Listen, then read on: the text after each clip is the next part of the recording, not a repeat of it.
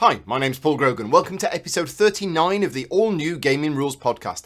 This episode is an audio version of the live Q&A that went out in February 2023.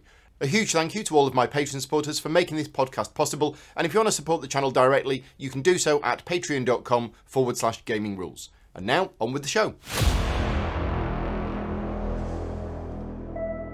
Right, and I think we are live. Good afternoon, everybody. Thank you very much for joining in. As always with these live streams, let me know if you can hear me and see me okay.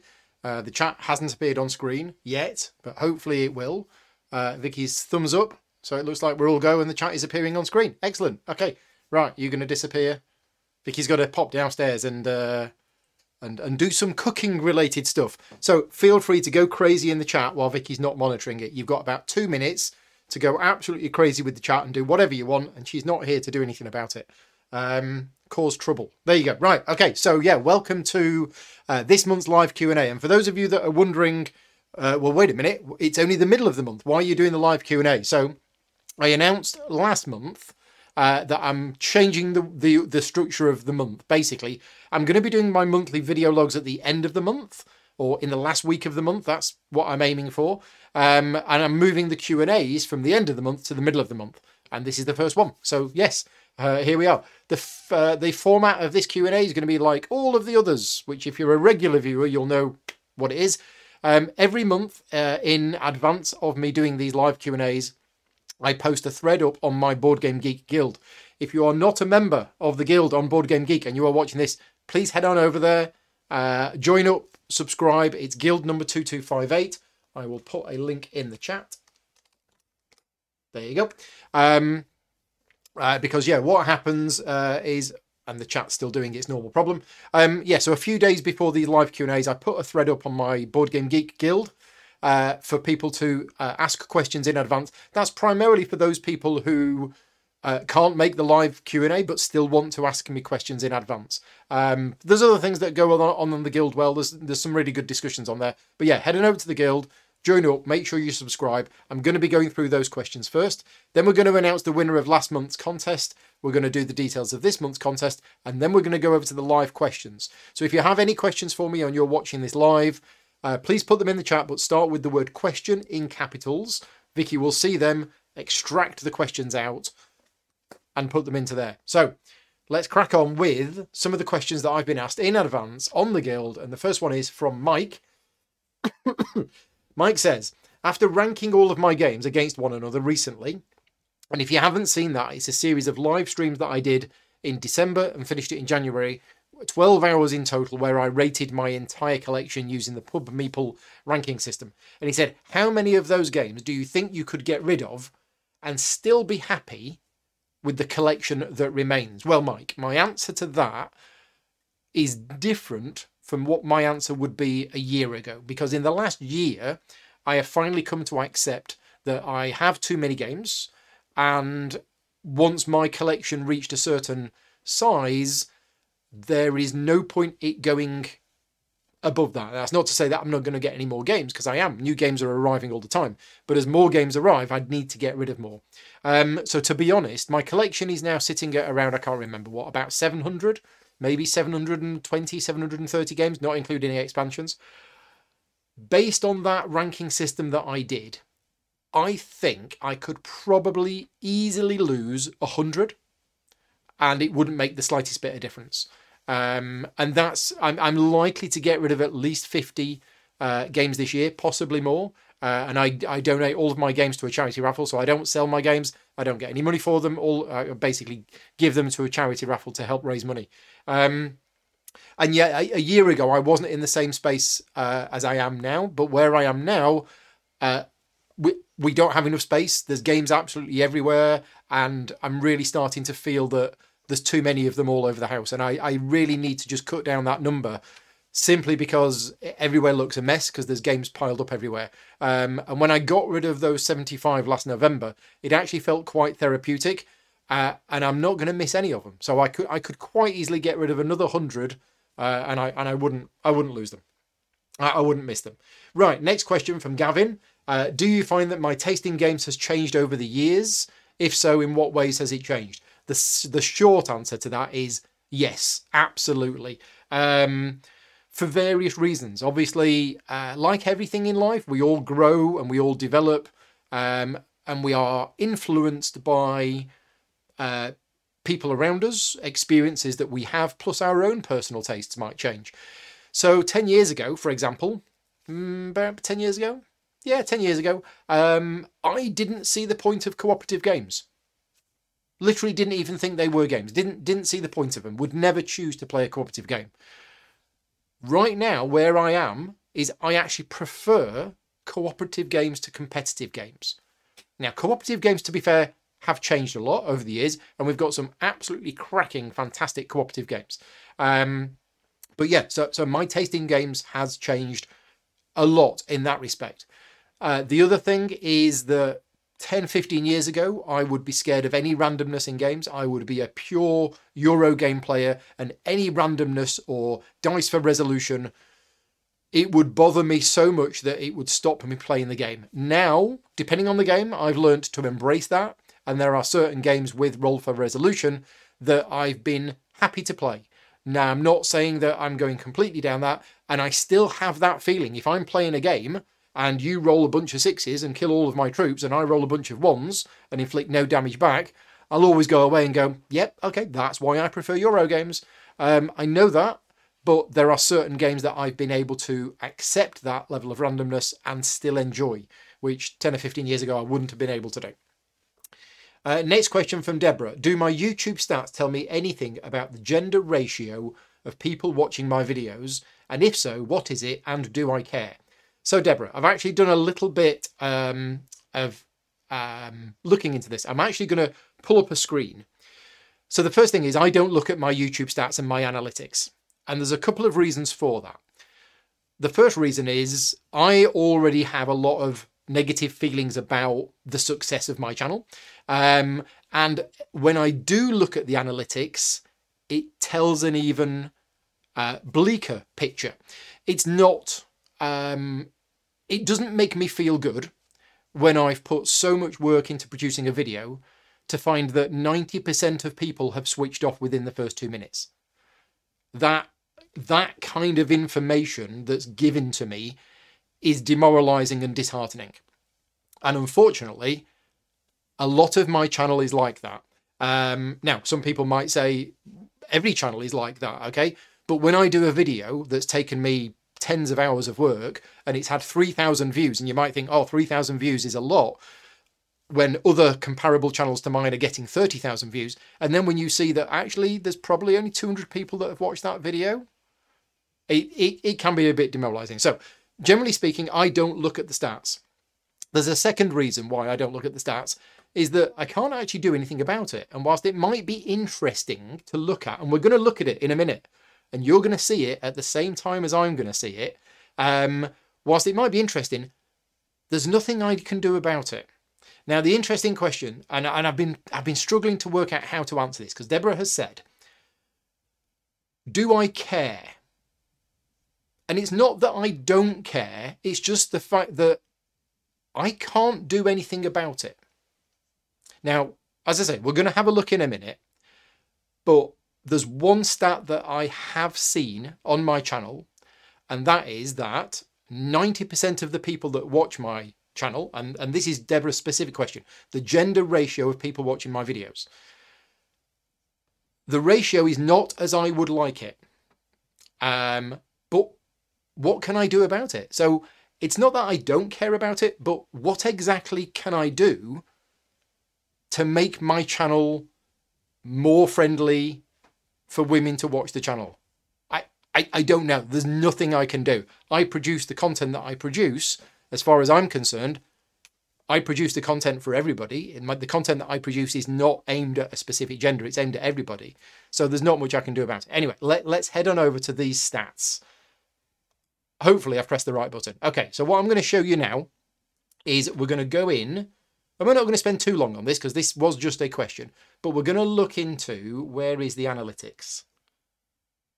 So I don't really know where it is. I think it's in YouTube Studio. Is it going to go in? Yeah, here we go. Analytics. Right, so here's the analytics for my channel. And one of the things that you can see here is this estimated revenue. Now, for those people who don't know, I donate every single penny of my advertising revenue to charity. And I've not actually announced this yet, but just so you know, last month, all of my advertising revenue went to support the current crisis in Turkey and Syria. And we've given money to charities that are basically supporting disaster relief over there. So that's where the advertising revenue goes. I don't make a single penny from advertising revenue on YouTube. I wish more content creators would do this, even just once a year. But I do it every single month. So yeah, so that's where the money goes. And the reason I'm able to do that is because of the Patreon supporters. The financial support that I get from the Patreon campaign is enough for me, and therefore I am able to do this. So it makes me feel good. Anyway, back onto the analytics. Where is it? I think it's audience. Here we go. So we've got 36,000 returning viewers, 84,000 unique viewers, and we've had 719 subscribers in the last 28 days. That is a lot more than normal. Normally I get about 400 subscribers a month. When your viewers are on YouTube, okay, subscriber bell notifications, watch time from YouTube's, age and gender. Here we go. Right. So in the last 28 days, female viewers are 9.1% of my viewers, and male is 90.9%. So I'd actually seen that before. And as I say, I would like it to be higher. But what can I do? There is absolutely no control I have over that. Now, some people might say you need to get more women on the show. And I've heard this said before. The problem with that is there are a number of women that I know that play games. Some of them, like at the local club that I go to, it's about a 50-50 mix, which is great. Of those women that I know in the local area that play games, most of them I don't know well enough to invite them back to my house. Most of them are just women who go to a local games club. I'm not going to say, oh, would you like to come back to my house and play a game and be live on the channel? Because I'd be doing it in order to, answer the critics who say you don't have enough women on the channel. The other thing is that there's a lot of women that I know that have been on the channel. So Gemma's been on the channel quite a few times. Emily's been on the channel a few times. Emily doesn't like to be on camera, but she is on the streams now and again. So it does happen, but I work with what I've got. When I invite people to come round on a Friday night to play games, that invite goes out to a lot of people, and I'm not in control of who comes round and says yes. So I do invite a number of women to be on the channel, but a lot of them don't feel comfortable doing it. The ages as well. This is probably 3.6% 18 to 24. So the majority of people are between 35 and 44 years old. I'd have thought that would be a bit lower. But anyway, we can look into this a lot more later on. As I say, it's not something I've really looked at. This is another one that's interesting, the top geographies. So 32% of my viewers are from the United States. I would have thought that would be higher. And only 10% of my views are from the UK. I would have thought that would be higher as well.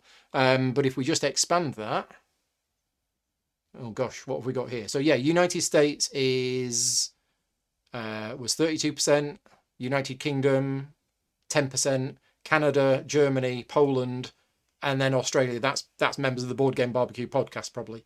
Netherlands, Sweden, France, Belgium, Spain, Italy. What's down at the bottom? So 32 people watched from North Macedonia. There you go. Right. Anyway, there's a little look at the analytics. I hope that was interesting and useful. Thank you very much, Deborah, for the answer. And I hope I've answered it as well as I could without saying the wrong thing. Right. Next thing from Brian. Brian noticed that my videos now start with a new sound and a new graphic. What's the story behind that? Yes, so I've been wanting a new loading screen for the channel for over a year. And I finally got round to sorting one out at the end of last year, and I really wanted to do it before the Frosthaven videos. There is a story behind it. First of all, I was starting to go off my original one, and also it was 15 seconds long. And in an effort to try and improve the number of views and engagement on the channel. A lot of people have said that you don't want a long intro. Any intro more than 5 seconds and people switch off. People just aren't interested. You've got to get into the information and you've got to get into the video as soon as you can. So you want a short intro screen. So this has been on my mind for a long time. And one of my Patreon supporters, Kelly, is her husband who actually did that new loading screen. So we worked on it together, but he's the one who actually created that. And then I got a sound from somewhere else. I'm really happy with it. I like it. And it is only a few seconds long. And you'll notice that the format of my videos is now, hi, my name's Paul Grogan, and here's what I'm going to do. Then the loading screen comes on. Then we get into the detail. Whereas in the past, it used to be loading screen first, and then it jumped into the detail. It's just one of those things that I've been trying to do to try and improve the channel. I've been improving the lighting. I've been improving the quality, the extra cameras. I've been improving the audio, and I've done that as well. It's not had any difference. It's not made any difference to the channel, but I'm happier with it, and that's the main thing. I've just realised when we get to the next question that there's something we didn't do when we went shopping. Rats. Anyway, Brian Robson has got a question, and this question is going to appear on the Guild. So every so often in these live Q&As, if I get a question that I think is a really good question, what we do is we turn it into a question for the Guild. So Chrissy, if you wouldn't mind turning this into a question on the Guild. And as I mentioned earlier on, if you join the Guild, subscribe to the Guild, you will see this question on there. I want to know what your answer to this is. But Brian's question is, he says, our group played Champions of Midgard recently with the Valhalla expansion. We all agreed that the game without the expansion isn't nearly as good. So he rates the base game a 6.5 and the expansion brings it up to a 9. Now for me, when he said the game without the expansion isn't nearly as good, he said nearly, but if he rates the base game a 6.5, 6.5 for me is unplayable. I don't ever want to play anything that I rate less than a 7 out of 10 because I've got 500 games that I rate at least 7 out of 10. But the expansion brings it to a 9. So the question is, what expansions do you think are essential for getting the best out of a game? And I'm going to go one more, and I'm going to say, what is your rating of the game before, and what is your rating of the game afterwards? Now, Brian has said, please do not include Terraforming Mars with the Prelude expansion, because that is the obvious one. 99% of the people that I've spoken to have said never play Terraforming Mars without the Prelude expansion because it makes it a lot better. So not counting that, what game do you think plays better with the expansion? And if you've got multiple, I want to know what the one is that has the biggest difference. So for example, we spoke to Mark and Sally on Saturday, and I said that this was one of the questions that I'd been asked, and they said Lost Ruins of Arnak. Absolutely. And I was surprised by that. Now, for me, Lost Ruins of Arnak is better with the expansion, but Lost Ruins of Arnak is a fantastic game anyway. So yes, the expansion makes it better. Same with Feast for Odin. Feast for Odin is a fantastic game. Norwegians makes it better. But going back to what Brian said, Brian rates the base game of Champions of Midgard as a 6.5. And he rates it with the expansion a 9. So that's kind of what I want to know. Which game turns a game which is a lowish rating into a high rating with the expansion? So thank you very much, Brian, for that question. What I'm going to do is I'm going to read through the answers on the Guild over the next few days, and then I might contribute with my own, because I've got a few ideas of my own. Next question also from Brian. He says, I may understandably want to take the diplomatic approach and not answer this question, but have I had any seriously negative feedback from publishers or designers who have asked you to cover their game, but you refused because you didn't think the game was good enough? So I'm more than happy to answer that question because it hasn't really happened. Now, I get a number of messages from various designers and publishers wanting me to cover their game. I've had 2 today, just to give you an idea. Some of them are clearly I'm on a list, and they say, hi Gaming Rules team, we love the work that you do. We'd like to send you a copy of our new game for you to cover on your channel. And I'm like, so you've no idea who I am. I mean, you want to send me a game, great, but you're looking for a review video? Yeah, I don't really do that. So I get a few of those. and 99% of the time they're a no. But I do get a number of people saying we're happy to sponsor a video. We want a how to play video. In fact, the one that I had today, early this morning, was a request from somebody with a game that they've designed that is being published and it's coming out next year or later this year. And they wanted a how to play video for the game. So I took a look at the game, but I went back to them and I said, unfortunately, I'm not going to be able to fit this in. Now, I would very, very rarely, if ever, and to be honest, I probably never would go back to a publisher and say, I think your game is bad. What I would say is, I'm sorry, but I don't think the game is a good fit for my channel. Now, it's actually quite funny because some of these emails I get, they clearly have no idea what kind of games I cover on the channel. I'll get some weird, silly, fun party drinking game and they say, oh, we think this would be a great fit for your channel. And I actually go back to these people in a possibly passive-aggressive way and say, oh, you think that a silly, fun party drinking game would be good for my channel, do you? Well, it's interesting that you think that. What games have I covered on my channel which you think are comparable to this one? In other words, look, you haven't done your research. I know you haven't done your research and you're like, it's just, and I go back to them. I basically turn it round on them because they're not people I ever want to hear from again, to be honest. So yeah, have I had any negative feedback? So no, generally speaking, people come back to me and they understand. There was one that I turned down recently, and I turned it down for two reasons. And the first one was I didn't have time to fit the work in. But the second one is that I actually posted about this game. So every so often, when I get a request from a publisher to cover a game, I will actually ask my Patreon supporters on the Slack channel. And I will say, look, I've had this request to cover such and such a game. I don't know anything about it. What do you all think about it? Because ultimately, as I mentioned earlier on, it's the Patreon supporters that keep this channel going. And I want to produce content that they want to see. And if I get an offer from a publisher about a game and literally everybody says, no, don't cover it, we're not interested, nobody's interested in this game whatsoever, then I'm unlikely to cover it unless I really want to. And there was one particular game where the theme of the game was something which made some people feel a little uncomfortable. And then when they explained it to me, it made me feel a little uncomfortable. So I actually went back to the publisher and I actually explained that. I said, look, I don't think this is a good fit for me and the channel because of these reasons. And they totally understood that. So yeah, I've not had any real negative feedback on that. Right, next questions. So apologies in advance, Brian, but we did have a plan today to go shopping because he's first of all asking, have we tried any coconut macaroon chocolate hobnobs? I haven't, but they sound amazing. And we made a point of saying, next time we go shopping, let's see if we can find some. If you're in the UK, have a look. They are coconut macaroon chocolate hobnobs, and they sound fantastic. The next question from Brian, and this is a vitally important question that I'm so surprised has not actually made the BBC News headlines because it is very, very important to the well-being of our country as a whole. And it's about the shortage of Fox's Classics in supermarkets. He says he can't seem to find them. So we were going to go shopping to see if we could find some, and then we were going to buy them, and we were going to show them.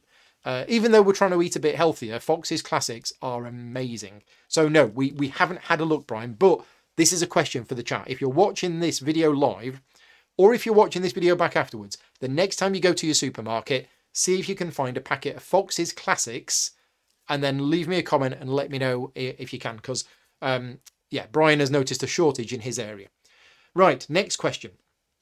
From Kay, do I recommend Spiel Winners? Have I ever disagreed with the games chosen? She was personally disappointed by Paleo and Living Forest.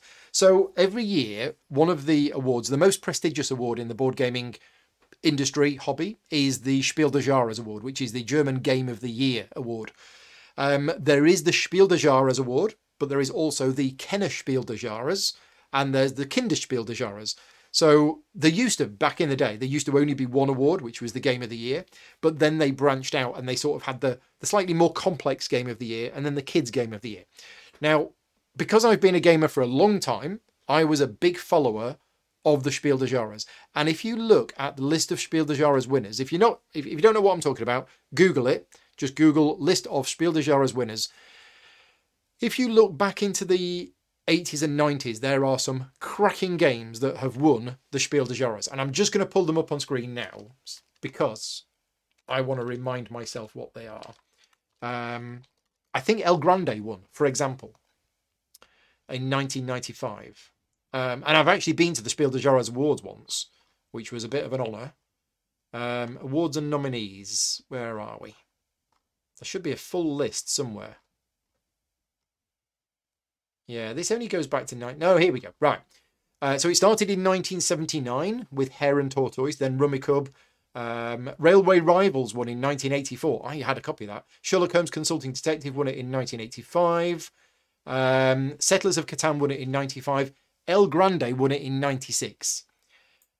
Elfenland won it in 98. Tikal 99. Torres 2000. Okay, but in 1997, a game called Mississippi Queen won it. And we got it because it won the Spiel des Jahres award. And we played it. And I was like, seriously? This is not very good. Because I felt Mississippi Queen was way too light compared to other similar winners of the Spiel des Jahres around that time. And then Carcassonne won in 2001, and I was again massively disappointed. And then Villa Pelletti won in 2002, at which point I went off the Spiel des Jahres awards completely. However, there have been, if I'm looking at the list, there have been some really good winners. Alhambra is a really good game. Ticket to Ride. Thurnham Taxis is a good game. Dominion possibly deserved the Spiel des Jahres. Kingdom Builder I really like. But the Spiel des Jahres awards now, if you look at the last few years' winners, Codenames, King Domino, Azul, Just One, Pictures, Micro Macro Crime City, I'd forgotten that one, and Cascadia. A lot of the Spiel des Jahres winners are for borderline mass market German family games that are going to sell massively. So I actually agree most of the time these days with the Spiel des Jahres winners, and I do generally recommend them. There are definitely some there that I highly recommend. Codenames, King Domino, Azul, Just One, Pictures, Micro Macro Crime City. We've not played Cascadia, but other than that, the last 5 or 6 years worth, I absolutely agree that those games fit the category of what the Spiel des Jahres is. When you look at the connoisseurs games of the year, which is the Kenner Spiel des Jahres, Living Forest, Paleo, The Crew Quest for Planet 9, Wingspan, Quacks for Quedlinburg, Exit, the general. Yeah, some of those I'm not sure about. I mean, Isle of Skye is a fantastic game. Istanbul is good as well. So yeah, some I disagree with, some I don't disagree with. Some I agree with, some I disagree with. But generally speaking, yeah, I will go on and recommend them. The children's games of the year, I don't generally look at those. Anyway, there you go. I'm probably spending a lot longer answering these questions than we've got time for. Let's go back to the questions. Right, so Joanna is asking, have I done a playthrough of Caverna? She couldn't find one on YouTube. No, I haven't. So I've played Caverna a lot, but when I got Caverna, this was pre-gaming rules. So I've got Caverna. I've had Caverna since it came out. I've played it loads, but I've never actually covered it on the channel. And right now I'm playing it a lot on Board Game Arena. So there is a fantastic implementation of Caverna on Board Game Arena. And that's how I'm playing it. And I'm actually in a game of it at the moment. So would I cover it on the channel? Absolutely, I would cover it on the channel. It's just, like a lot of things, if I had time, I'd, take a year off work and play through every game that I had in my collection. But no, it's a fantastic game, Caverna. I don't have any of the expansions for it. I've only got the base game of Caverna. Next question is from Mark. And he's asking me to do a Highlander. Now, he did warn me about this. He told me on Saturday. He said, I've got a really good question for you. So he's basically imagined living in 3 dimensions where Stefan Feld, Uwe Rosenberg, and Alexander Pfister, each designer exists in each one, or exist only in each one, and in each you play the games only from that designer. Which dimension would be the one that I choose? In other words, which is my favourite designer out of those 3? Well, no, actually, Mark's going one further. Mark is saying it's like the kiss, marry, avoid thing, whatever. But he's basically saying, pick one of those 3 designers and destroy all games from the other 2 designers as if they don't exist. And he's being really cruel because he knows that those 3 designers are three of my favourite designers, right? Stefan Feld, love his games, got more of his games in my collection than anybody else. Uwe Rosenberg, so I've loved a lot of Uwe Rosenberg games, and in the last 12 months, I've been going back to Uwe Rosenberg games. I've been playing Feast for Odin again, I've been playing Caverna again, I've been playing Agricola again, I've been playing Atua a lot solo recently. And Alexander Pfister has designed two of my favourite games, Maracaibo, Great Western Trail, but he's also done Isle of Skye, which is fantastic. He's done a lot of games. So it's a really cruel question. And I don't know, what do people in the chat think? Of those three designers, if only one of them could exist, which one would it be? Because to be honest, I'm having bad feelings even just thinking about it. If I pick Stefan Feld, what we're saying is that I can never play an Uwe Rosenberg or an Alexander Pfister game again. If I pick Uwe Rosenberg, I can't play a Stefan Feld game again. And if I pick Alexander Pfister, I can't play a Stefan Feld. It's just a cruel, cruel question. I think we need to take Mark off the Christmas card list. I think definitely. I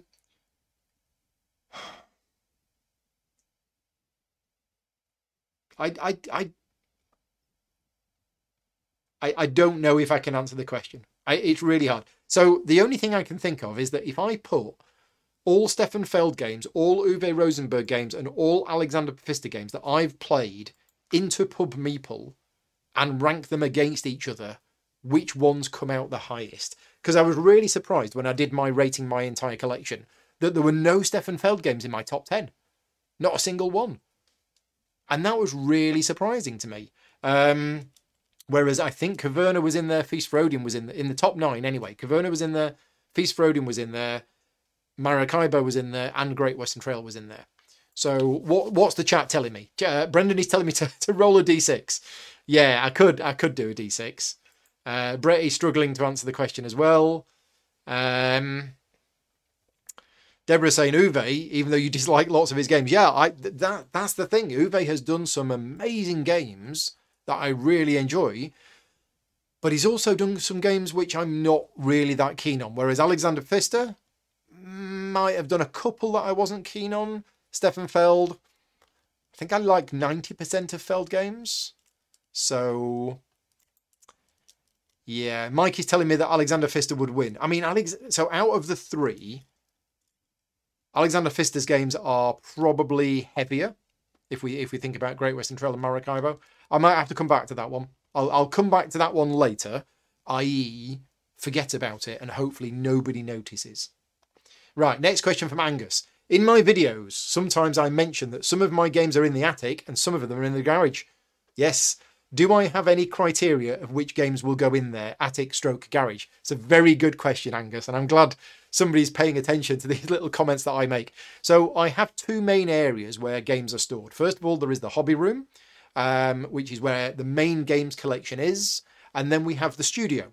And the studio, I have a bookshelf there with games on. I have a shelf up there. And I have two Kallaxes in the corners with games on. So any games which I'm going to be playing or think I might play in the immediate future go in one of those two areas. But there is limited space. So when I start to run out of space, I go into the hobby room, not generally the studio. The studio tends to have games in it that I'm probably going to play soonish. So I'll go into the hobby room and I'll look through and I will look at them and I'll basically just pick which of these 10 games am I unlikely to play in the next year, and they go up in the attic. Now, the attic is kind of like a twilight area, because games that get moved into the attic very rarely come down from the attic unless they're going to get rid of. So it's kind of a place where I'm thinking, okay, I don't like you enough. You're going to go in the attic. But essentially, that is the step towards me getting rid of them. Now, there are some games in the attic which I'm never going to get rid of. So my original copy of Through the Ages that I bought in 2006 for €30, first edition printing of Through the Ages, that's in the attic and that's never been sold. That's staying in the attic. So certain games go in the attic just because, look, it's going up there. I'm not going to play it again, but I'm not going to get rid of it. Yeah. Yes, Paul's attic is where games go to die. Next question from Stuart. I did mention during the Cuzco filming, and we chatted about this on the Slack channel as well, I think, But Stuart wants to know what happens with prototype games that I receive. Does it depend if the game is essentially completed and just the odd tweaks to tokens or rulebook format versus a more playtest format? So, generally speaking, most of the time, if I have worked on a game professionally, either I've done the rulebook for it, or I've done a video for it, or something like that, as part of the agreement of that work, unless I didn't like the game, I would request a copy of the final game from the publisher. So what happens to the prototypes? Well, some prototypes actually get moved on. So the Cuzco prototype, that went back to Queen Games because they needed it to take to the Nuremberg Fair to show people. I've recently done a video playthrough for a game called An Age Contrived. It's not on the channel yet, unless you're a patron supporter, where you can see it. I'll be making it live when the Kickstarter goes live later this week. But I had a prototype of that game in the house, and that got sent on to another content creator in France. So sometimes we'll get copies of these prototypes and we'll move them on. Sometimes you're at the end of the chain, and I've collected a number of prototypes of games over the years, and then, I keep them for 6 months or 9 months or a year. In fact, there were some prototypes I had in the attic that had been there for 4 years. And in a recent clear out, I found all of these old prototypes, and I'm like, well, I feel kind of guilty throwing these away because somebody has spent hours cutting out all of these components, printing these out, but ultimately there's no point me keeping them. So they all just get recycled. I de-sleeve the card and I reuse the sleeves, but otherwise everything gets recycled. Any wooden components, I've got a big box, massive box full of wooden generic components for games, meeples, cubes, and everything else. But yeah, I end up just having to throw them away and recycle them because there's no need for them. And you might think, well, why don't I give them to somebody? Why don't I say, look, here, have a prototype copy of this game? I'm probably not allowed to do that, but also I'm giving you a rubbish copy of the game that isn't finished, that has changed, and a lot of the things have changed. And generally get rid of them. Next question from Stuart. When he started watching the Vienna game, he felt it was quite thematic with the whole spy Cold War concept. But as gameplay progressed, the theme sort of fell away, as it was basically, go here, get this resource, spend this resource to do this. Are there any games that I feel hold their theme throughout the playthrough? Frostpunk feels like it might be one of them. Yeah, so I'm very honest with my thoughts on theme in game, and I just want to, for those people who don't know, I have a distinction between the setting and the theme. So for me, the setting is fairly obvious. It's the setting of the game. Whatever the game is, the setting that the game is in. For me, what theme means is whether the mechanisms of the game fit with the theme of the game. And I also want to say, and 90% of you watching this video will already know this, but I don't need a game with theme to enjoy it. One of the most themeless games out there is a game from Cranio Creations called Newton. Now, Newton has a setting. The setting is that you're all researchers doing inventions, or doesn't matter. That's the setting. There's no theme in the game whatsoever. The setting of the game could literally be anything. What you're doing is standard Euro game stuff. You are taking actions, you are gaining resources, you're moving up tracks, you're doing all of that stuff. And that's like a lot of Euro games.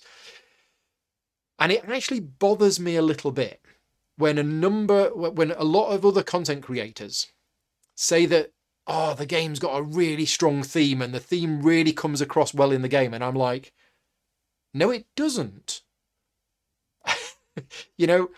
And I don't know. It's just, it's one of those things. Now, as I say, I don't mind playing games with no theme. I have absolutely no problems playing games with no theme. But it strikes me as odd when people find theme where there isn't actually any theme.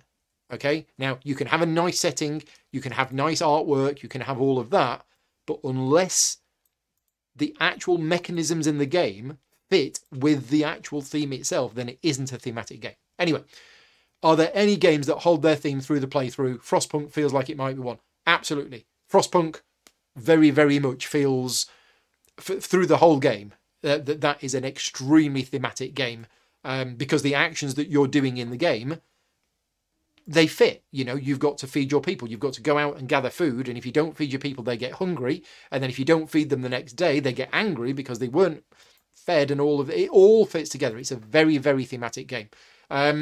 So yeah, there's lots of examples of thematic games, but most of the games that I play have a setting, but there isn't actually much theme in the game. Most of the games that I play, most of the games that I cover on the channel. Anyway, let's have a scroll down. We could talk about this. I'm happy to have another discussion about this, maybe on the BGG Guild or something like that, and I can maybe explain it a bit more and get other people's thoughts.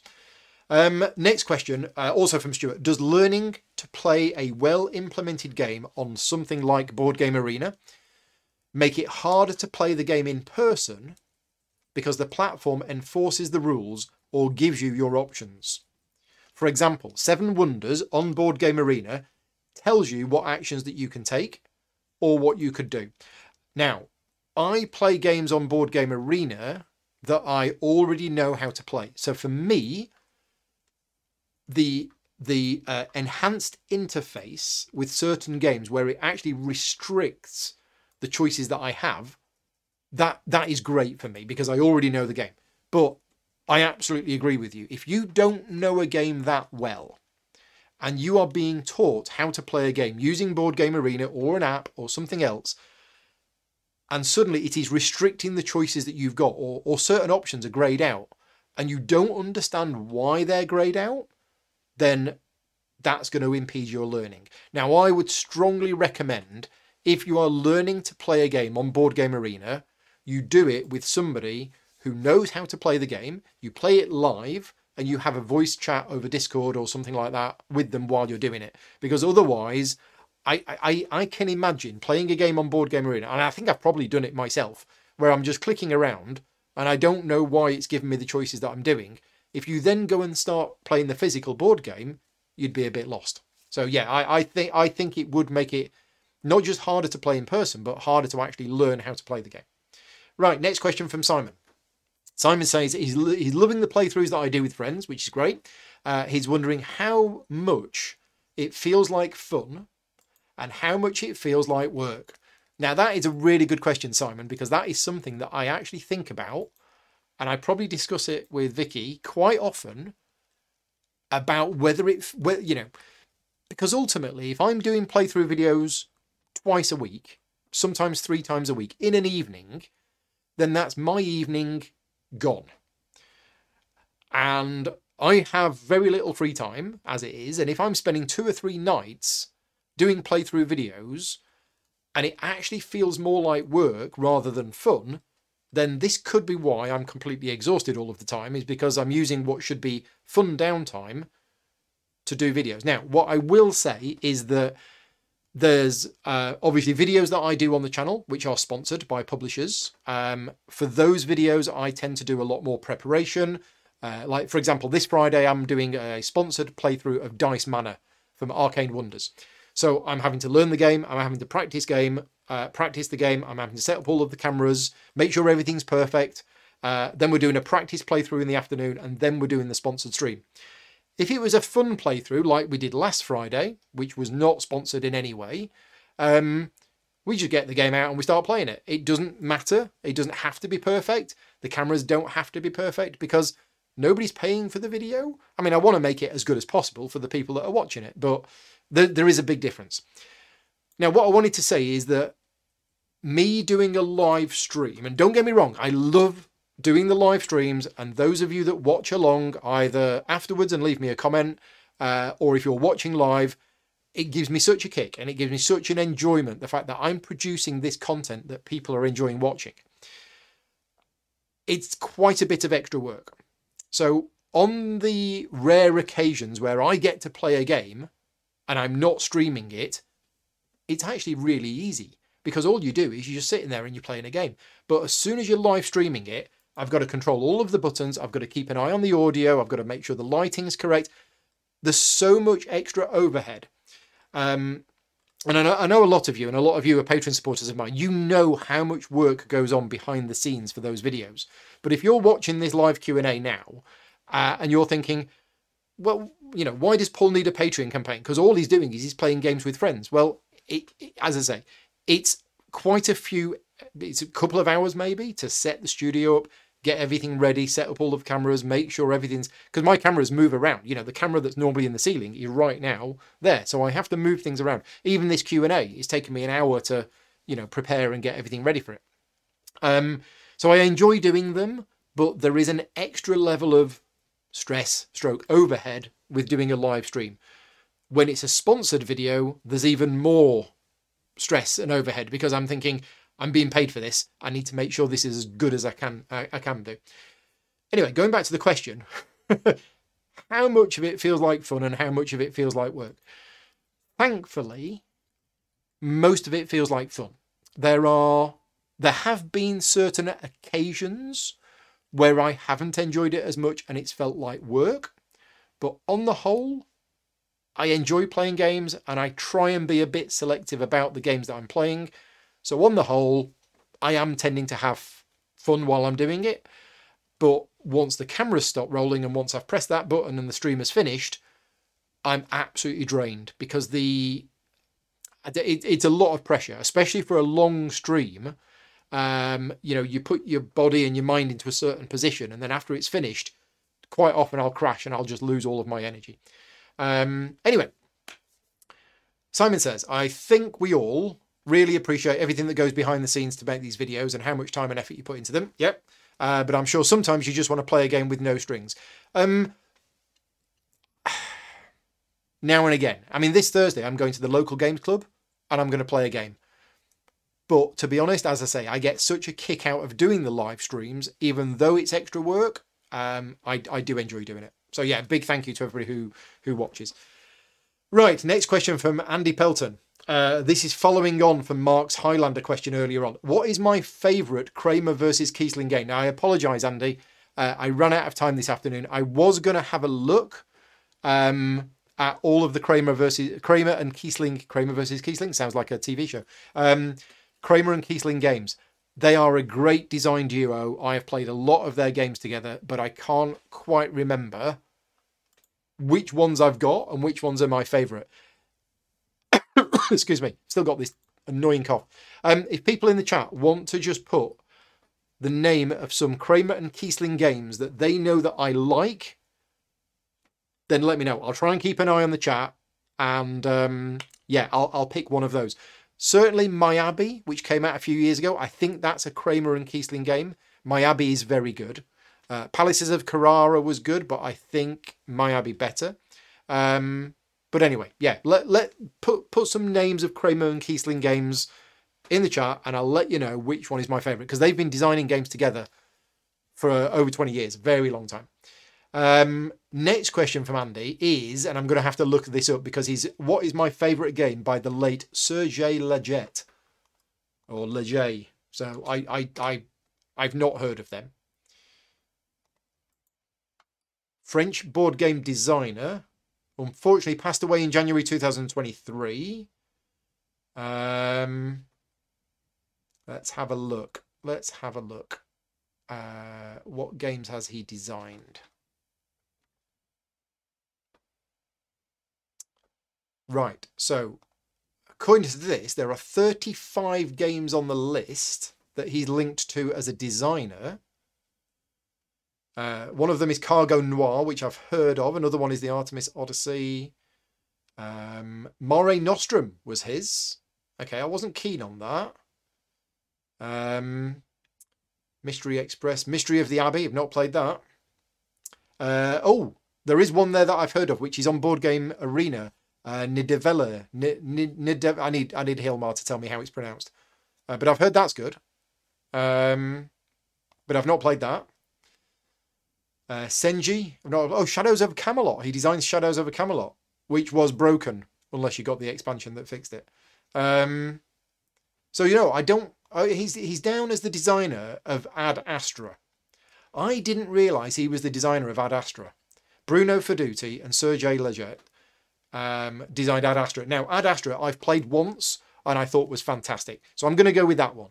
I don't own the game, but I have played it once and I thought it was extremely good, and I don't know anybody who's got it. So anyway, that's what I'm going to go with. Anyway, back to the chat. Is Mage Knight Kramer and Kiesling? Yes, I think it is. Paris is good. Watergate, I don't think Watergate is Kramer and Kiesling. I thought Watergate was... I'm going to embarrass myself here. Maybe it was one of them. Yeah, no. Watergate is Matthias Kramer. Palaces of Carrara, yeah. Tikal. Nauticus. I've not played Nauticus. Colosseum is apparently. Yeah, Tikal. The Old Cusco is Maharaja. Not sure. Yeah, I might have to think about that one. And finally, what is my opinion on their Mask trilogy of games?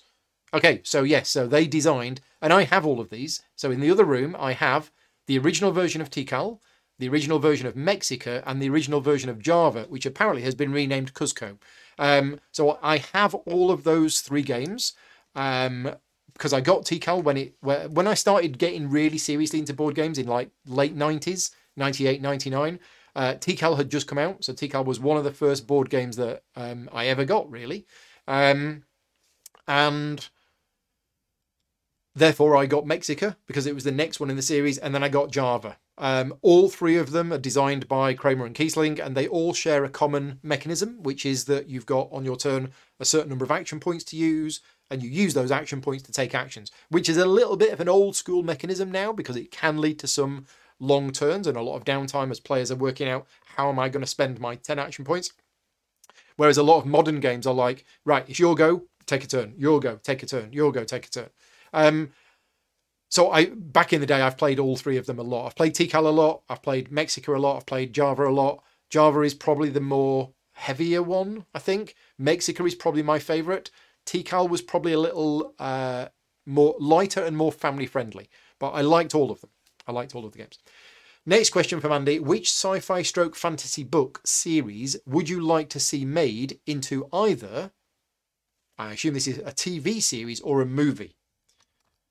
Now, I'm not a big reader of many books. I don't really read that much. I listen to some audiobooks, but again, not as much as I'd like. And if you'd have asked me this question a couple of years ago, it would have been the Foundation trilogy, because the Foundation trilogy by Isaac Asimov is probably my favourite trilogy of books. I just love the Foundation trilogy. Not so much the other 57 books that came after that, but the Foundation trilogy has now been turned into a TV series, which I've not seen yet. If you have seen it, is it any good? Let me know. Other sci-fi fantasy books, I mean, we both like the Robin Hobb books. So shall we say, is that an easy one? Because so many books have now been turned into a TV series or film. You know, Lord of the Rings has been done. Sword of Shannara was awful. Really didn't like the Sword of Shannara TV series at all. Magician is another book that I read when I was a kid. But yeah, I'm trying to think. As I say, I've not really read that many, and a lot of the ones that I have read have already now become TV series, you know, like Game of Thrones or something like this. So he says he'd quite like to see Peter F. Hamilton's Commonwealth saga made into a series, or some novels of Ian M. Banks, the player of games, against the dark background. See, none of that means anything to me. I'm somewhat uncultured when it comes to good books. Next question from Roger. I've mentioned that I'm a Sherlock Holmes fan, which I am. Which version do I prefer? The original, e.g. the books, or the Granada TV series, or the new BBC Sherlock, or something else? And apart from Holmes, who's my favourite character? So I grew up in the 70s and 80s watching the old black and white Basil Rathbone Sherlock Holmes things. That's what got me interested in Sherlock Holmes when I was a kid. And then I got the collection of short stories, and I used to read the short stories. I've got the complete works of Sherlock Holmes, and read lots of them. But it was the Basil Rathbone films which got me interested in Sherlock Holmes. Now, going back, I think they were pretty awful at, you know, looking at them back. And it was the Granada TV series with Jeremy Brett, which I think is still the best. Now, it's almost unwatchable these days because it's very true to the original stories, and it can be very drawn out and very slow and very boring. It's not really suitable for modern television. I think people like me, if they decided to put that series back on TV, I'd watch it and I'd enjoy it, but I think the views would be low because it was made for its era. The new version with Benedict Cumberbatch and Martin Freeman, I think is fantastic because it has updated Sherlock Holmes to a modern era. And I think certainly season 1 and season 2, they did a very, very good job. I think season 3 and season 4 lost its way a bit. And I think season 4 was a bit disappointing. It was just a bit nonsense and a bit all, yeah. But certainly season 1 and season 2 of the BBC Sherlock I thought was fantastic. Who's my favourite character apart from Holmes himself? I mean, there's a lot of very good characters. And of course, the characters have been played very differently in each sort of representation of them.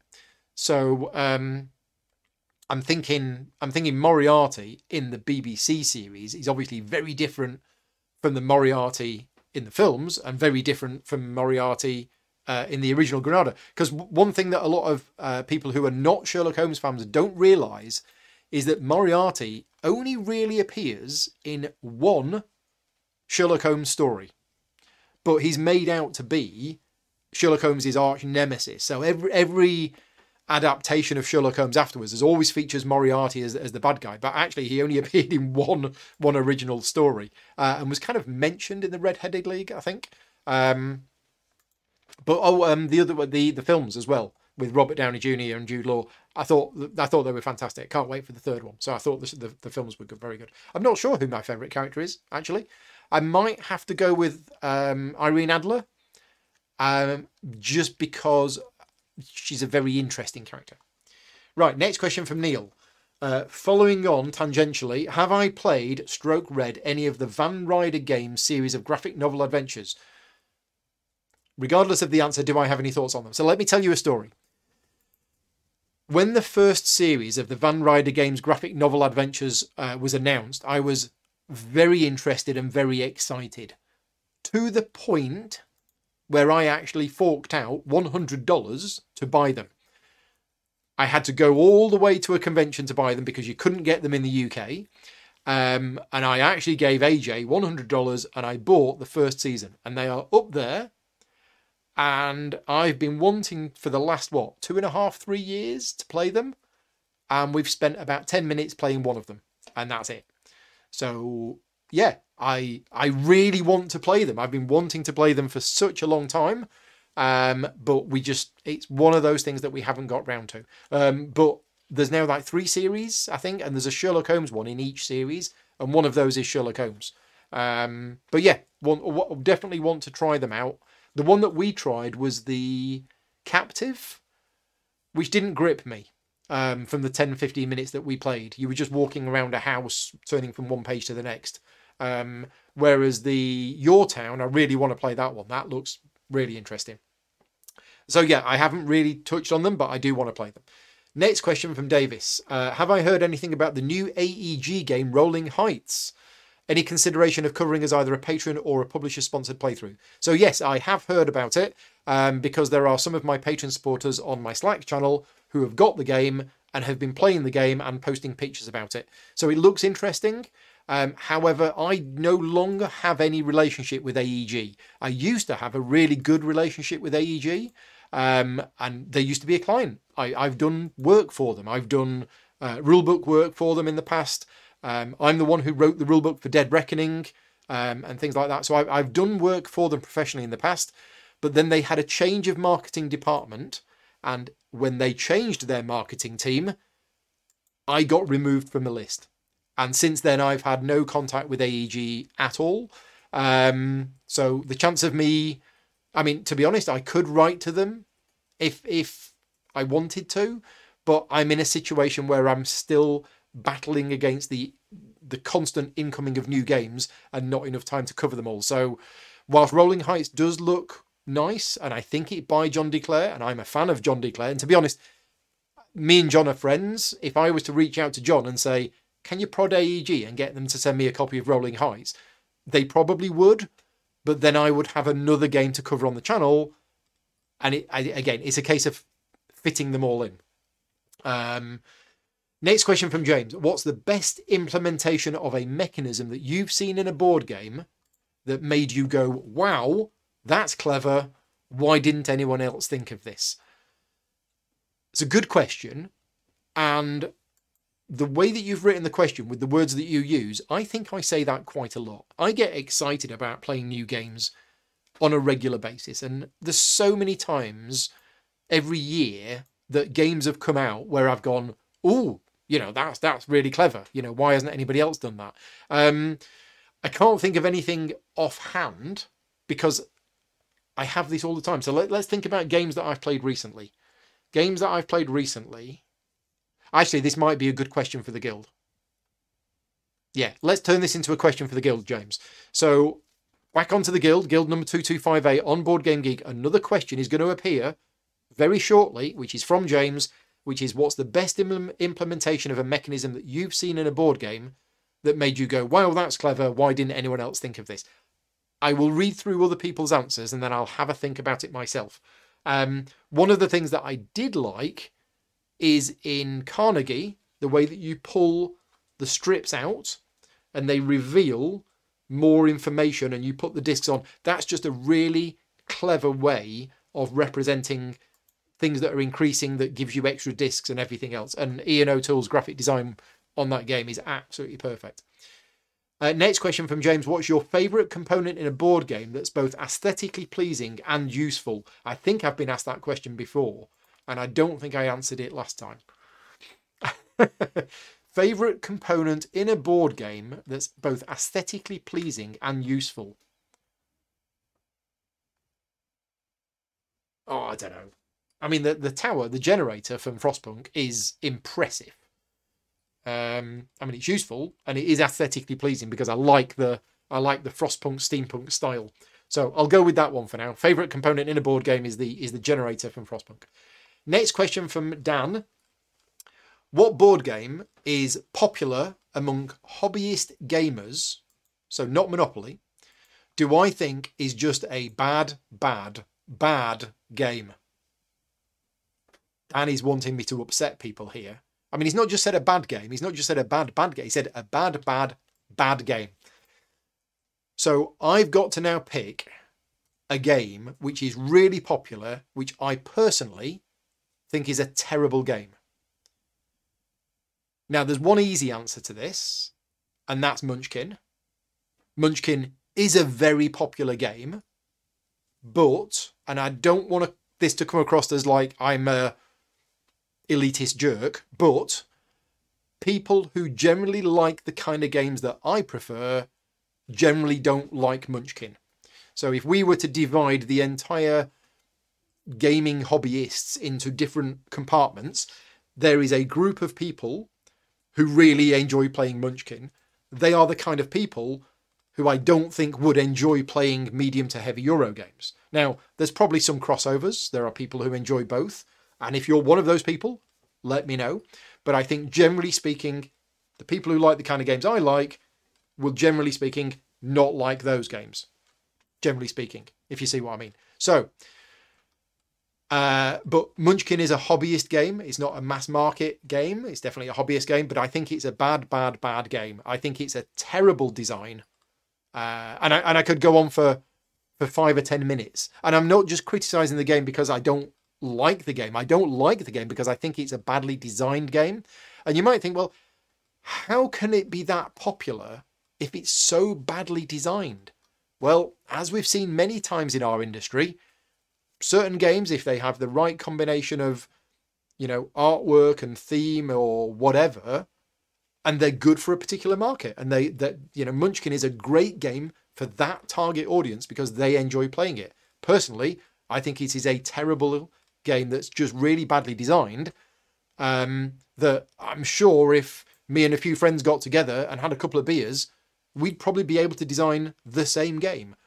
You know, there's yeah. Anyway, so there you go. That's the easy answer, I think. Right, Nigel has asked a question. It seems that Holy Grail Games, who is the publisher of Rallyman GT, Museum, Dominations, Encyclopedia, etc., has, as of yesterday, declared bankruptcy. Now, this is not a good story. If you want to know more about this, head on over to Board Game Geek or the Holy Grail Games Facebook page.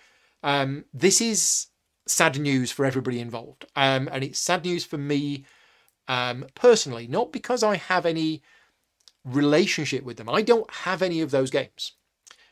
I've heard good things about Encyclopedia. I've heard good things about Museum. I've heard good things about Dominations. And there's some of their games that I was interested in. The reason why it's a bit sad is Holy Grail Games is run by a guy called Jamie. I've known Jamie for many, many, many years, because if we go way, way, way back to when Gaming Rules was just starting, I did a video for a Kickstarter campaign for a game called Conan. Conan ended up making $5 million on Kickstarter, and it was one of the biggest games around at the time. And Jamie was the one who was the marketing person who worked for Monolith at the time, who was my contact when I was working on the video. So this is going back a long time. I can't even remember when it was, but it feels like 7 years ago maybe, or something like that. And yeah, Jamie was my contact. So I was just getting started. I did that. Jamie then left Monolith and went on, did other things. And Jamie's a really nice guy, and I've met him a few times at various conventions, and I've chatted with him online and things like that. He's very tall, very good looking. He's French. No, he's English, but he lives in France and he speaks fluent in both languages. Anyway, really nice guy. And I've not spoken to him for a while. So it is a bit unusual that I've never actually reached out to him to ask for any review copies of their games, or if they wanted any of their games covered on the channel. But that's not to say that I'm not a fan of him and what he's done. Anyway, and it's really sad that this has happened, because if you read the article, it's basically it's another company's fault.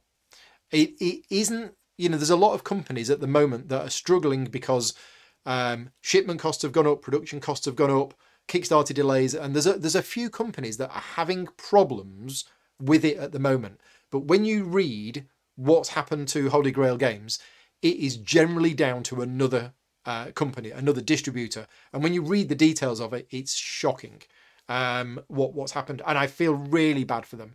I'm not going to reach out to Jamie privately yet, but I will reach out to him at some point and just say, look, sorry this has happened. But it means that their most recent Kickstarter project, Copan, will not happen. And backers will likely lose most, if not all, of their investment. So what it means, if you are a backer of that game and I think another game, you have probably lost that money. Now, they are going to do as much as they can. They filed for bankruptcy, and any money that they can get in and any money they can get back will be refunded as much as possible. But it's a shame. And it's a shame not just, I feel differently about this than I do about Inside the Box, which is a UK company that something similar has happened to. In other words, they have got outstanding games where backers are waiting to get their copies and might not get their copies. But with Inside the Box, it looks like it's been complete mismanagement by the owner. This doesn't look like it's through any fault of anybody at Holy Grail Games. It looks like it's down mainly due to the fault of third parties, and it just makes me feel sad. Anyway, Nigel is saying, obviously, this is not the first time for this to happen to a Kickstarter publisher, and crowdfunding does carry a certain amount of risk. But seeing as the effects of COVID continue to reverberate throughout the world, do I feel that publishers and backers should exercise caution when crowdfunding at the moment, or from what you have seen, is it business as usual? I am surprised that it is still business as usual. And I've been saying for the last 3 or 4 years that at some point the bottom is going to fall out of Kickstarter. And people are going to stop jumping on board with these multi-million-dollar Kickstarters that are full of miniatures and bling. And it's not happening. Kickstarter is still going from strength to strength, and games are still funding, and not just Kickstarter, but GameFound and any other crowdfunding platform. It's still happening. And in a time where people are having to cut costs, we have global crises, we have the war in Ukraine, we have all of this. From my perspective on the gaming industry is it doesn't actually seem to have altered it that much. Prices have gone up, but what I mean, it hasn't altered it. Of course it's altered it, but it hasn't altered companies going to Kickstarter with big games and making an absolute fortune. If you just look at the games that are on Kickstarter right now, they are raking in hundreds of thousands of pounds. So I'm surprised. So it is, from my perception, it is business as usual, but should backers exercise caution when considering crowdfunding? Should they be doing it now more than they did before? Possibly. But what can you do? Holy Grail Games were an established company. They were delivering on various projects. They've done some really good games. There was no signs of this. So if it could happen to them, it could happen to anybody. Next question, and this is the last one before we go to the live questions. And I realise that it's been an hour and a quarter since we started, but that's because I've talked a lot. Alex says, I imagine for a content creator, it's difficult to play a game more than half a dozen times. Absolutely right. In fact, it's difficult to play a game more than once, sometimes. Is it hard to distinguish what games have a high rate of replayability or that last? Or can it be easy to see the faults or things that would annoy you after just a couple of plays? It's a really good question. And it brings me back to a question which has been asked many, many times over the years, mainly of reviewers, of which I am one, is how many times do you need to play a game in order to be able to do a review? And there are certain people out there, and you might be watching this video right now, and you might be thinking a reviewer needs to play a game at least three or four times before they can have an opinion on it, right? And I used to think something similar. However, I can have an opinion on a game and give you my thoughts on it after I've played it once. Now, that's not to say that I'm a super genius, but after I have played a game, I immediately have a impression about how good it was for me. Now, I'm not saying that is a perfect opinion, because it is based on one play. But I know after I've played a game one time whether I enjoyed it or not, whether some parts whether some parts of it worked, whether some parts of it didn't work, and things like that. There are definitely opinions that I can have about a game after one play. Certainly if there were any flaws in the game, or let's say mechanisms which I didn't enjoy, they would be highlighted to me after the first play. Okay, that it would be fairly obvious. They would stand out to me. For example, a game where you are exploring caves to find treasure, and you go through all of this stuff, and you build your party of adventurers, and you get to the end, and you draw a card, and it is worth a random number of points between 1 and 10. And I draw a card, and I get 9 points, and you draw a card and you get 2 points, right? I never want to play that game ever again. Just for an example. And I know straight away, or I think, oh my God, the game was fantastic. Everything about the game was fantastic, except we had this stupid, totally random card draw at the end. Okay, so there are certain impressions I can have about a game after the first play. However, it is often the case that the more you play the game, the more you have a different opinion. And I want to give you an example of this. Perfect example, Hallertau. Now, the reason why this is a perfect example is I played a solo game of Hallertau yesterday. But Hallertau, when I got it, I was so excited about it. This was the latest Uwe Rosenberg game. It's in a big box, so hopefully it's one of his big box games, not one of his lighter games. And I was so excited about it. And I got it, and I played it, and I thought it was fantastic. I loved it, because you're doing all of this stuff, and you're planting crops in fields. Sounds very familiar, doesn't it? Yeah, you're harvesting the crops. Brilliant, loved it. Then I played it a second time, and after the second time, I started to have some thoughts. And then I played it a third time, and after the third time, I went, I'm not sure I ever want to play this game again. And that's not because it was bad. It's because after the third play, it suddenly clicked that The cards in this game are playing me. I'm drawing lots of cards in this game, and I'm kind of then just going, oh, if I get 7 sheep, I get this bonus. Right, I'll now try and get 7 sheep.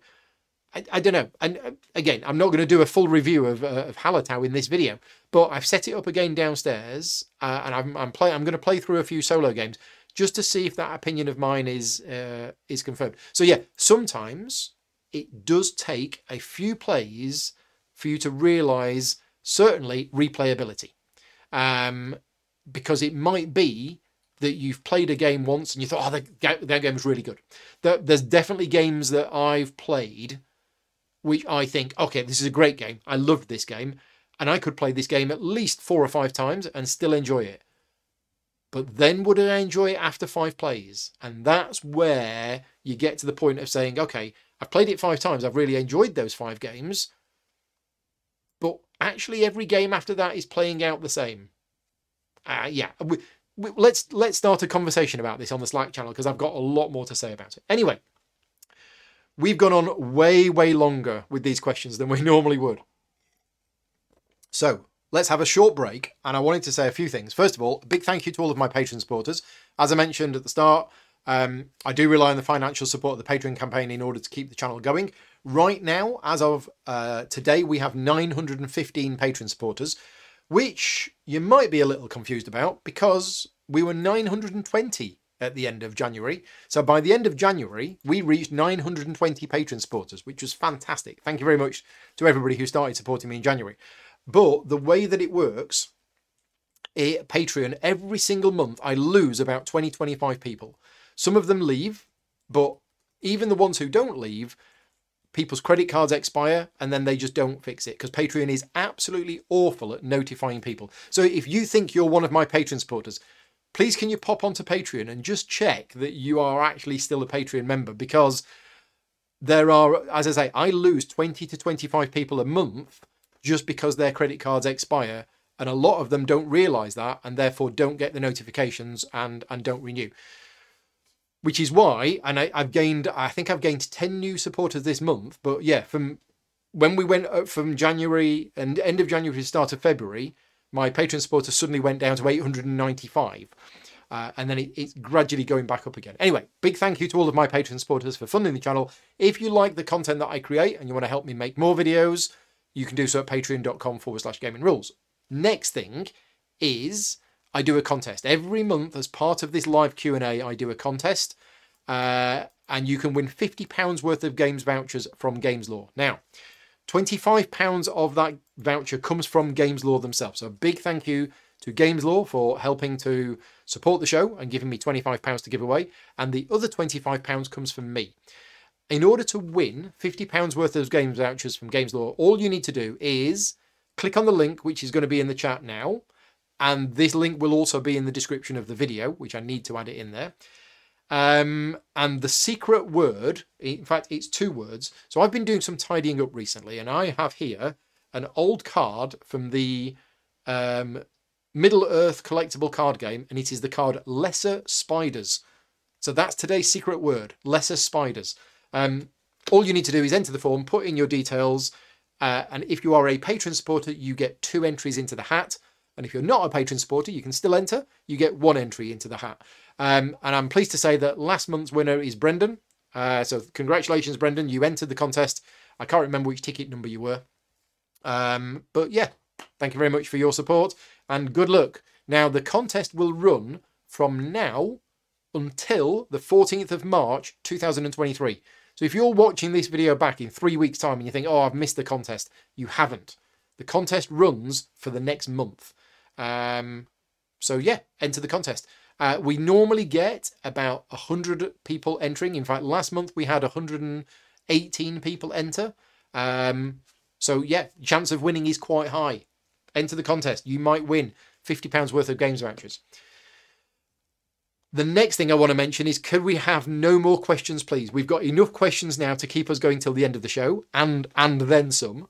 So no more questions. If you do have a burning question for me, please save it till next month. I do these every month, so save it till then. Right.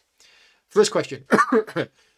From Ian Turner, what would be a good question for the guild? That's a very good question. In fact, if you want to pop that question on the guild and say what would be a good question for the guild, we might make the world explode with a... yeah, well, that was an easy one. Right, next question is, what's my favourite heavy Euro? Yeah, I mean, lots of them. It depends if you class Mage Knight as a Euro game. A lot of people do, and a lot of people don't.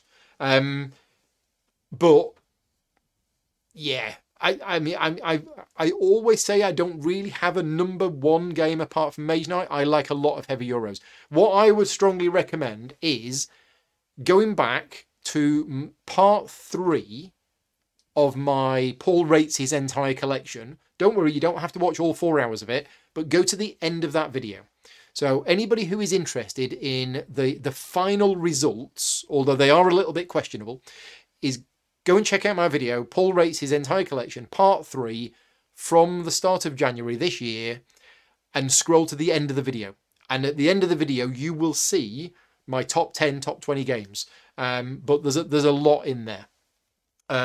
Ones from memory, Caverna, Through the Ages, Mage Knight, Maracaibo, Great Western Trail, that kind of thing. They're my favourite ones. Monica is asking, how was young Paul? Just want to hear what he did as a kid, hobbies, and what he did in his pastime. Oh, that's a really good question. So as a kid, I played D&D. So yeah, I mean, I started playing games in sort of like 82, 83. Prior to that, I don't remember much, but yeah, what I did as a kid is I was a geek. I was a complete geek, complete nerd. I didn't really go out socializing. I played Dungeons and Dragons. I played Talisman with my friends in the afternoons. And yeah, that kind of thing. What hobbies did I have? Gaming. I mean, I did read some books back then, but it was basically gaming. Gaming has always been my hobby. I don't remember any other hobbies that I had as a kid. Trying to think. Have I ever mentioned any other hobby that I had when I was a kid? No, because I don't think I had one. No, it was just gaming for me. Yeah, that was it really. So yeah, it's a bit sad, but that's it. Next question from Tazzy. Do I think great companies like CMON? Well, great is a matter of opinion. Shall we say big companies? Do I think big companies like Cool Mini or not should be allowed to use crowdfunding? Now, this is an interesting one, because if you're gonna include a company like Cool Mini or not, you should also be including a company like Eagle-Gryphon Games and Queen Games. It has been said, and I know a lot of people think, that those 3 publishers should not be using Kickstarter. However, they do. That's their model. Do I think that they should be allowed to use it? That's not for me to say. I can totally understand why a number of people don't think they should be using crowdfunding. Because the whole idea of crowdfunding is, we've got an idea for a game, okay? We've got this crazy idea for a game, and we need money in order to make this happen. But that's not what Kickstarter is used. If you look at games that are on Kickstarter right now, they're already going to happen. Most of the games that go to Kickstarter are already finished, already developed, all of the artwork's done, all of the gameplay's done, tens of thousands of pounds has been spent on the game already, and the game's already going to happen. They are using Kickstarter or other crowdfunding because it actually makes them more money than if they went to retail. It's just a simple fact of that. And I've spoken about the economies of this, the economics of this more in other videos in the past. But do I think that they should be allowed to use it? That's not for me to say. It really isn't. I do, as a gamer, I do find it a little odd. But as I say, they do it for financial reasons, and that's what works for them. Johnny's talking about Holy Grail games again. Yep, they're closing their business. Any thoughts on the future of the industry, as only the big players seem to be safe these days? Actually, John, I don't agree with that. I don't think it is only the big players seem to be safe. There are a lot of small independent publishers who I think are safe. If we look at somebody like Richard Breeze from R&D Games, he's a one-man band, effectively. If we look at Surprise to Stay Games, Alan Paul and Charlie Paul, I think they're going to be okay. So I don't think it is just the big players that seem to be safe. And I would have put Holy Grail as not a big player, but certainly well established. So I think the problems that we're seeing in the industry with prices rising and things like that could affect anybody at any level. Next question. One versus the board says, have I ever had negative reviews / feedback on a rulebook you've written? Yes, absolutely. And in fact, this is an interesting one because, and for those of you that don't know, I have officially retired from rulebook writing and editing. But some of the rulebooks that I did before I finished, one of them that I'm really proud of, and I think is a very, very good rulebook. I found a couple of small little errors in it, so I'm going to say it's 99% perfect. So it's not 100% perfect, but overall I think it is an extremely good rulebook, and that is Frostpunk. And I'm not saying this because I'm biased, and I'm not saying it is perfect. I am saying that it's nearly perfect, and there's a few things in it that we could have done better. We should have had an image of the starting wall tokens in the setup diagram. We should have put the glossary at the back of the rulebook instead of at the back of the scenario book. It wasn't my choice. But there were a couple of other bits. And there's one paragraph that nobody spotted yet where I call something a token, and then later in the paragraph I call it a marker. That's my fault. That's on me. But anyway, I think the Frostpunk rulebook, and again, I'm not being big-headed or arrogant or anything about this. I think it is a very, very good rulebook for a complex game, because Frostpunk is a very complex game with a lot going on.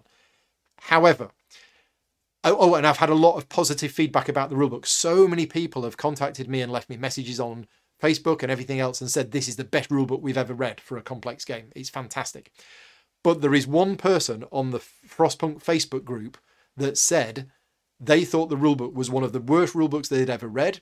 They said it was full of ambiguities. I've yet to see any ambiguities in there. They said the structure, they said everything was in the wrong place. It made it impossible to learn the game. And I'm like reading this thinking, am I dreaming? Because I know it's not that bad.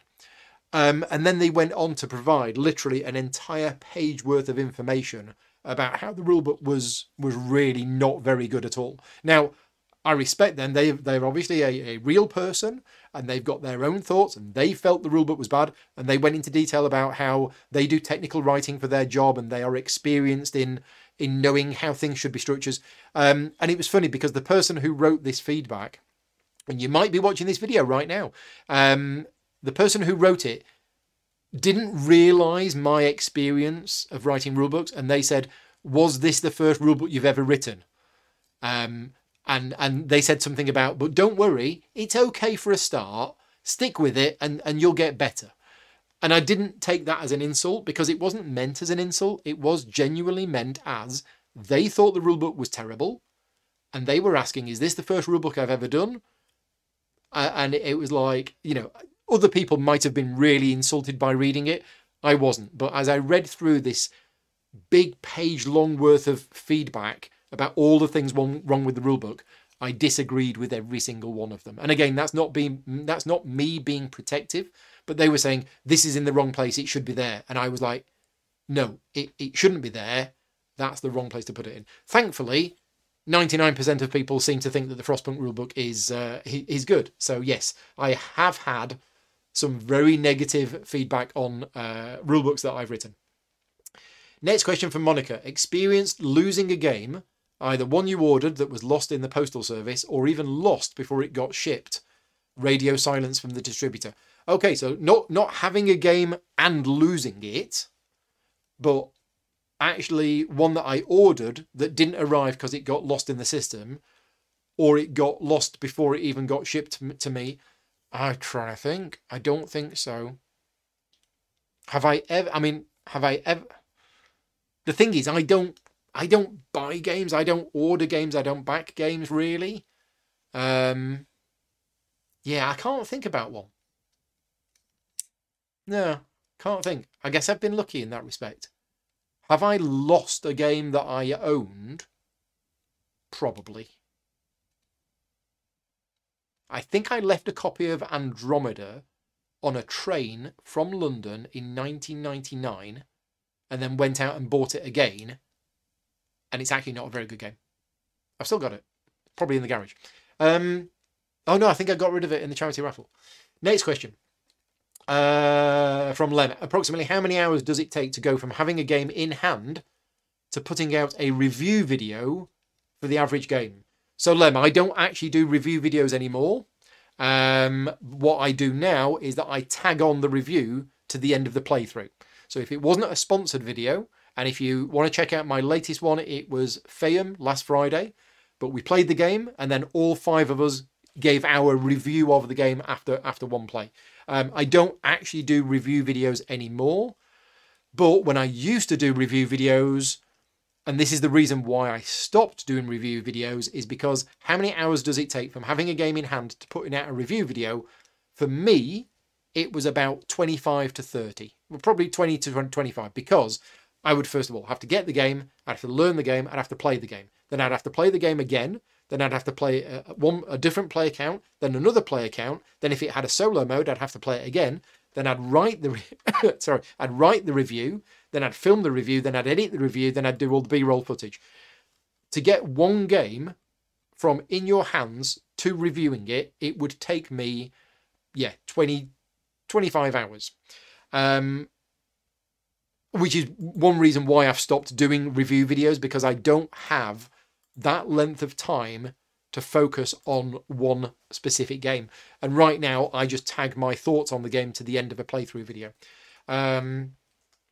It is a question that I would like to ask somebody like Luke Hector, because Luke from the Broken Meeple, he knocks out review videos like seems to be quite easy, and seems to be very regularly. But Luke has a full-time job, and I know that he plays the games a few times before he does a review video on them. So that's it. It's getting the game, learning it, playing it a few times, and then doing the review video. I'm gonna ask Luke later on, but I'm guessing it's probably about 15 hours or so for Luke as well. Jonathan's in the chat as well. So yeah, Luke's review videos use mainly pictures, very little gameplay. Yeah, but he's still got to have played the game. He's still got to have actually spent the time playing the game. Oh, you meant a tutorial video. Ah, right. You meant a tutorial. Right. Okay. Different story then. I mean, I can tell you. Yeah. And so how long does it take for me, for the average game, to go from getting it in hand to putting out a tutorial video? Right. That's a different story. Let's take the latest one, Earth. My how to play video for Earth went live yesterday. From the moment I got it in my hand, how long did that whole process take? It's probably about 30 hours because it's getting the game, learning it, playing it a few times, writing the script, filming the video, editing the video. It's probably about 30 hours. And that is one of my shorter ones. If you look at Frostpunk, you're looking at probably 90 hours. I mean, the Frostpunk video alone took me 65 hours to make, and I already knew how to play the game. If I didn't know how to play Frostpunk, then how long would it have taken me to get it, learn it, and play it enough to feel comfortable teaching it? Probably about 20 hours, easily. So yeah, Frostpunk would have probably been about 85 to 90 hours.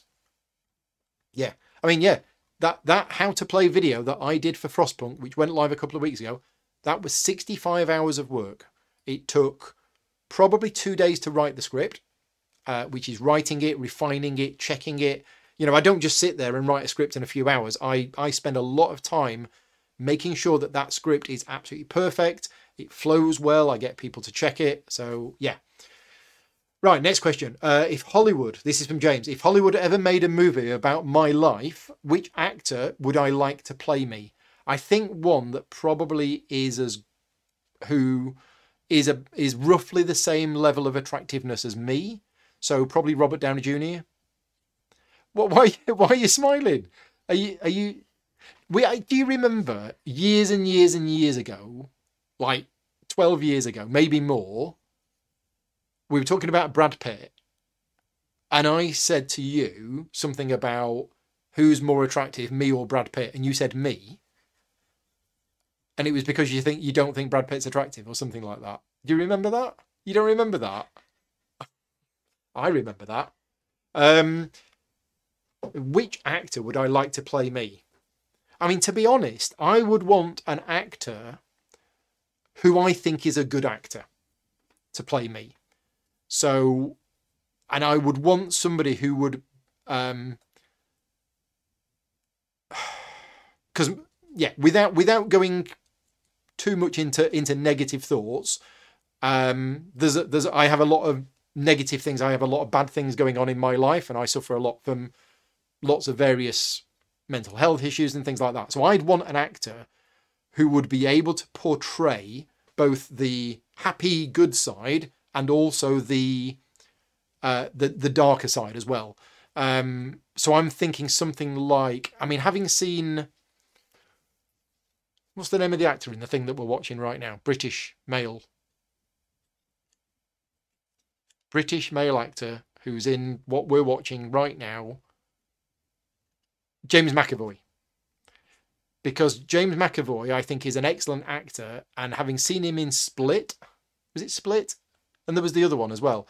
I think he's able to do a different range of emotions and states like that. So yeah, somebody like that. Anyway, next question from Lem. What are my thoughts on the increasing use of apps or digital media in board games? This is another question I get asked a lot. I think it's great. I have absolutely no problem with digital support for games which are adding more flavour and theme. So the ISS Vanguard app, for example, I think is fantastic.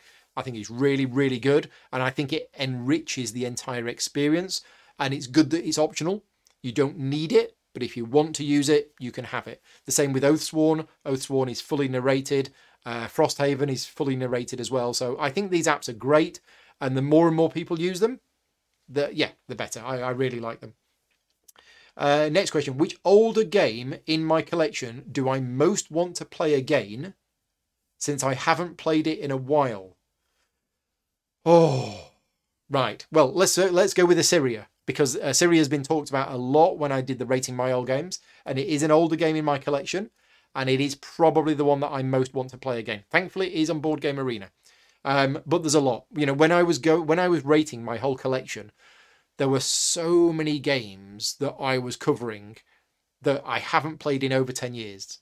Assyria, In the Shadow of the Emperor, and loads of other ones. And yeah, I'd love to play all of those older ones again. But let's go with that one. Next question from Frederick. How many patrons will it take to play all of the games in my collection? It's just not possible. For me to play every game in my collection would require me to play 2 games a day, every single day, for a year. And that is just not possible. I would have to literally give up all of my paid work, and I would have to 7 days a week. Or I guess what I could do, if I did 2 a day, 15 a week. So it would be Monday to Friday, 3 games a day. It's just not possible. Yeah. So yeah, it would be nice, but realistically, never going to happen. Now, for me to play the top 50 games in my collection, but even that's 1 a week. I'm struggling to fit everything in at the moment. Do I think a Concordia big box is well overdue with all of the maps? That's a good question, actually. I think it is. I'm surprised they've not done one already. I've got Concordia with all of the maps. That's another game I want to cover more on the channel. But yeah, we don't have a Concordia big box with all of the maps. It is well overdue. In relation to the previous comments that I made about prototypes, Mike is asking, would I consider auctioning off these prototypes signed by me for charity? Mike thinks that there would be a market for them and it would serve a greater purpose than recycling. It is a possibility, Mike. What I could do is the next time I have a prototype, that the publisher no longer wants, I could ask the publisher would you be okay if I auctioned this game off for charity? I'd be happy to sign it. We could possibly get the designer to sign it or something like that, because somebody might want it. My problem with it is that I am giving you a game which isn't the finished game.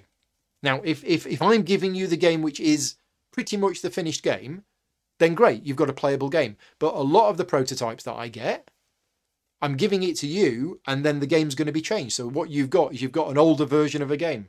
As I say, there's a difference between a prototype, which is, look, this is the finished game, it's just a prototype, and actually, this is a work in progress, and a lot of things are going to change. Like in the attic right now, I have, I think, a prototype copy of Zhang Nan. I think, or I might have got rid of it. But the game's changed so much since that prototype, I don't think anybody would want it. And I lost one of the pieces. Next question from Dimitri. World climate changes make people think more about the environment. Yes. Even games are coming. So we've got Evergreen, Earth, Earthborn Rangers. Is nature-driven theme our nearest board game future? I mean, I like nature-driven themes. And obviously I've just done a how to play video for Earth. And that is a game which I chose to do a how to play video for because I wanted to. Because I liked the game. And yeah, I mean, we've got Ark Nova, which is about animals. We've got quite a few games about animals. We don't have many games about, Earth and stuff. Evergreen, I've not played. Earthborn Rangers has been high on my list for a while. I really need to contact the publisher for Earthborn Rangers because it looks fantastic. I don't know that much about it, but the little I do know about it, it looks great. Next question from Board Games with Niramas. Hi, thank you very much. How far have I gotten into Frosthaven? We haven't started it. We haven't started it, and people keep asking me, when are we going to start it? We actually don't have any plans to start it. And that's not that we don't want to, it's just we have very little time for actually playing games. And the next one the next big campaign game that I want to play is ISS Vanguard. So ISS Vanguard for me is going to get played over Frosthaven. And yes, Frosthaven might be too heavy to take on Honeymoon. Just a little bit. Next question from Monica. Best Sherlock Holmes games you have played, if any? That is the easiest question that I have been asked all year, Monica. And the answer is Sherlock Holmes Consulting Detective, preferably box 4, which is the green box. But yes, by far, without a shadow of a doubt, Sherlock Holmes Consulting Detective is the best Sherlock Holmes game that I have played. Next question from Alex. Did I ever have a fight in a game that risked a friendship? Yes. There have been a few times in my life where I have had disagreements with somebody in a game which has risked a friendship or actually spoilt a friendship. Yeah. Now, these days, I think I'm a little bit better than I used to be, but I used to get quite angsty and angry about certain things, and I'd make those feelings very clear. And that wasn't a good thing to do. And I look back at those times and I know that I was in the wrong for reacting the way that I did. But as I look back through my gaming history of many, many, many years ago, I'm sure there has been some.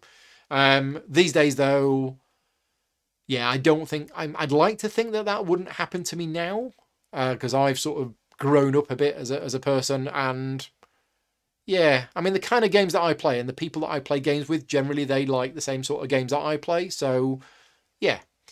Final question for today, and then we're going to mention the contest again, is from Tazzy. What is the most overrated game in the last time? I'm not sure what you mean by in the last time. What I'm going to do, though, is I'm going to go to Board Game Geek and I am going to have a look through the list of games. Let me have a look. What's the best way to get the top 10 games on Board Game Geek? It's by clicking on that and then clicking on that.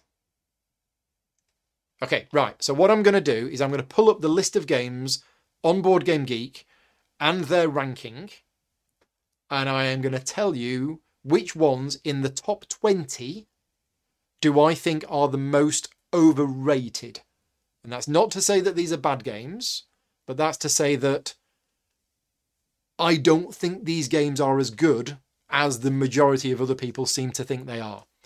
So the first one is Pandemic Legacy Season 1. That is on Board Game Geek, the number 3 game of all time.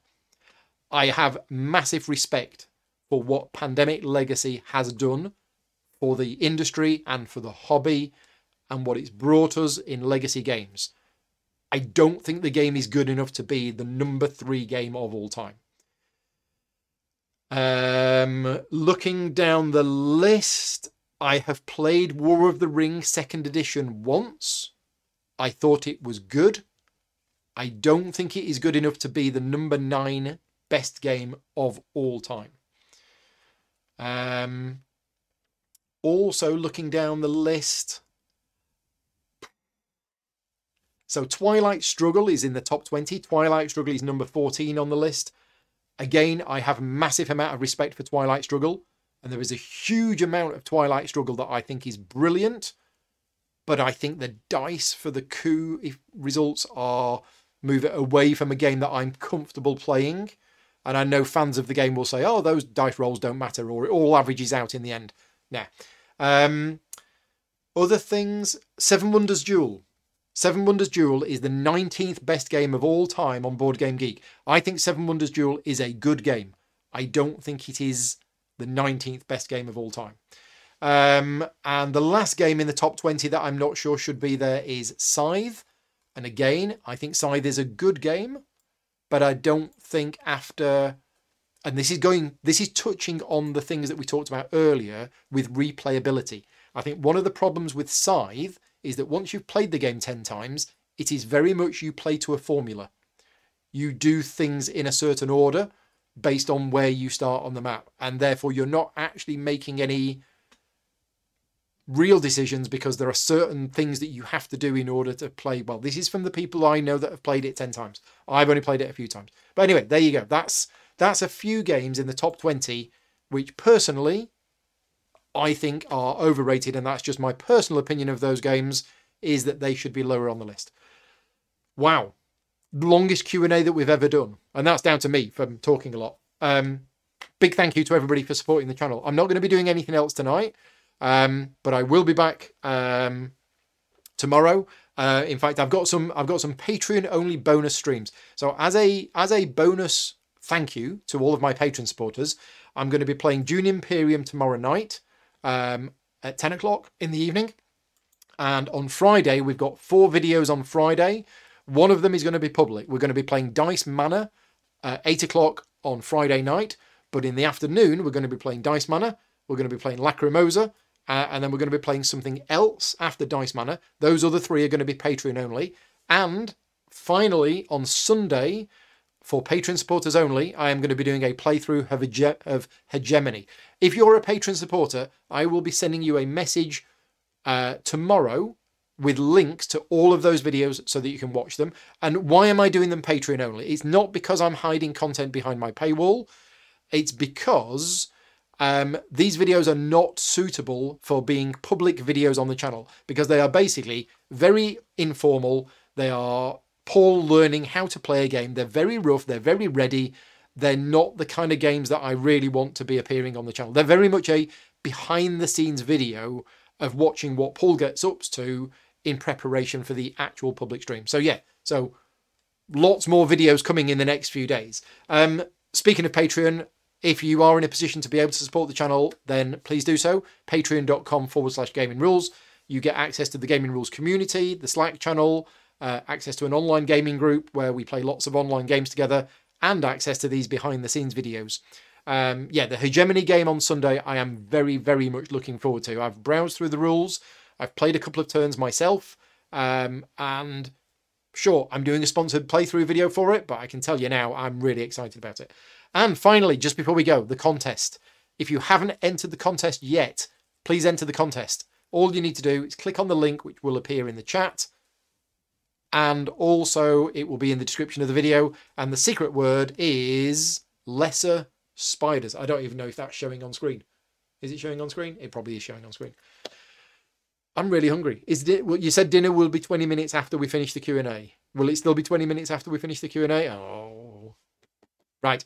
Yeah, thank you to everybody for your support. And as I say, I'll be back later in the week with some more videos. Until then, plenty of other videos on the channel to watch. If you want to go and learn how to play Earth, really good game. That video is live on the channel now. Go and check it out. It's only a 20-minute video.